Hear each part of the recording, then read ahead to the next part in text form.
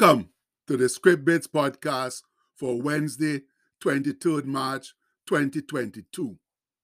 Our bit today is taken from Proverbs chapter 1, verse 7, which says, "The fear or reverential awe of the Lord is the principal beginning of knowledge, but fools despise wisdom and understanding." Oh, friends, like so many other things in this crazy world, the bright spring-like weather was too good to last. We had it for 3 consecutive days. Let's be thankful for it and show our endurance and faithfulness by embracing the cold, wet scene out there in our neighborhood. That's even got some white precipitation. That's actually ice speckling the ground.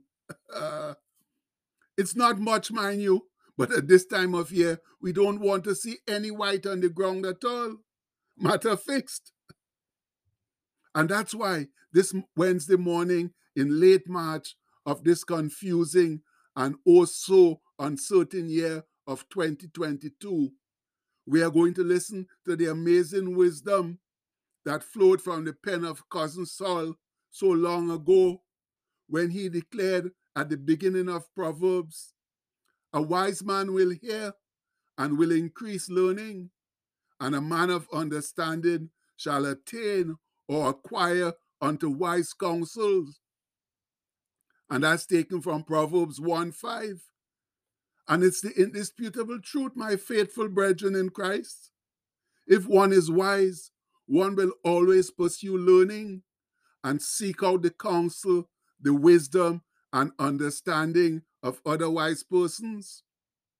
And that's even truer, if possible, for believers in Christ Jesus, because he desires us to keep on learning all through our earthly lives, since we can never know enough about the kingdom of God and its righteousness. And the more we know, the better off we will be. So now, before we go further, let's talk about a couple of definitions, namely that of wisdom and understanding. The former basically means wise behavior or wise living or even good sense. On the other hand, understanding means the capability to distinguish between true and false, good and bad, what matters most and what does not matter at all. So hopefully, when we have wisdom and understanding, we can live a full and meaningful life. However, 2 verses later, Cousin Sol interjects one more important principle by warning that the fear or reverential awe of the Lord is the principal beginning of knowledge, but fools despise wisdom and understanding. Whoa! No, that's the key to the whole matter of wisdom and understanding, my people. It's having a reverential awe of Jehovah God. Yes, friends, without that awesome reverence of God, we can never acquire true wisdom and understanding because they come from him. For he is the original fountain of wisdom and understanding. And Cousin Sol corroborates that when he says in Proverbs 3, "The Lord by wisdom had founded the earth. By understanding hath he established the heavens. By his knowledge the depths or the deeps are broken up, and the clouds drop down from heaven." There you have it, friends. And it comes from Proverbs 3:19 to 20. And the scholars explain it thus when they say, wisdom is so important that God himself used it in creating the world. Meanwhile, the patriarch Job also had something to say about wisdom and understanding. While undergoing his trials and tribulation, he asked this most material question: "But where shall wisdom be found? And where is the place of understanding?" You can find that in Job 28:12. Then, after setting out many different scenarios, he ends up with this magnificent answer.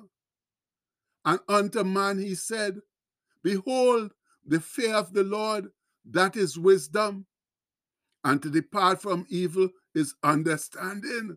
Mamma mia, what an awesome scripture. And it comes from Job 28:28. Yes, friends, wisdom is God's gift to mankind, but we must diligently seek it throughout our lives. And now, having gained some insight into the origin of wisdom and how to acquire it, let's go back to that most important verse which talks about the fear of the Lord. And the scholars give us a good explanation in it. They say that the fear of the Lord means submission to the Lord and his revelation. When one is afraid of something, he either runs from it or submits to it. The latter idea is in view here, that submission. It is a healthy fear, like the fear of electricity or the fear of one's parents, which causes one to act in an appropriate manner. The beginning does not mean that the fear of the Lord is left behind in the course of acquiring wisdom, but that it is the controlling principle of wisdom. And so it is, my people, to keep on acquiring wisdom throughout our lives, like Jesus desires of us. We must always have the reverence of God blossoming in our souls, bodies, and spirits. For without it, true wisdom is not obtainable, no matter how hard we try. And please remember that we are not talking about wisdom as the world defines it, but as God, the original source of all wisdom, does. So now that we have some understanding of true wisdom and understanding, I think we'll end for today because it's already late, and continuing with the second part of our bit will make it even later and too long. And so, for those of us who have chosen the path of true wisdom by reverencing Almighty God, let's go home declaring, would you believe I finally spelled declaring wrong today? But we spelled it right for a few days anyhow. So let's go home declaring our Wednesday wail, letting all and sundry know of our wonderful position in Christ Jesus. As one strong, sincere, and confident voice. Wednesday, Wednesday, Wednesday. I'm so glad to be alive on this Wednesday. Wednesday, Wednesday, Wednesday. Thank God the breath of life is still flowing through me on this Wednesday. I'm halfway home. My hands are fixed securely on the plow, and I'm not turning back. I'm not looking back at the past, not focusing on what has gone before, but my eyes are fixed straight ahead. Yes, friends, they are fixed straight ahead to a glorious future with Jesus. Glory, hallelujah. And now we all know that if we endure to the end, that future will be even more glorious than we can ever ask or imagine. So please, please, let's concentrate on, plan on enduring to the end so that we can enjoy it. Much love. And the postscript for today says, with God's gift of free will, we can either be wise or foolish, but each choice has consequences, for good or for bad. And that's the indisputable fact, friends. Either way you turn, you have consequences, some for good and some for bad. It all depends on the way you choose. So please, I would advise us to choose the way of understanding and be wise in our deeds and actions by reverencing the Lord. Oh, by the way, there's a PS here that says, please accept my humble apologies for the lateness of the bit, but I had an important matter to go out and attend to. But as they say, better late than never. And that's quite true. So please, let's pray everything today in Jesus' name and go out and live for him. Amen. Please have a blessed day, my people. Much love.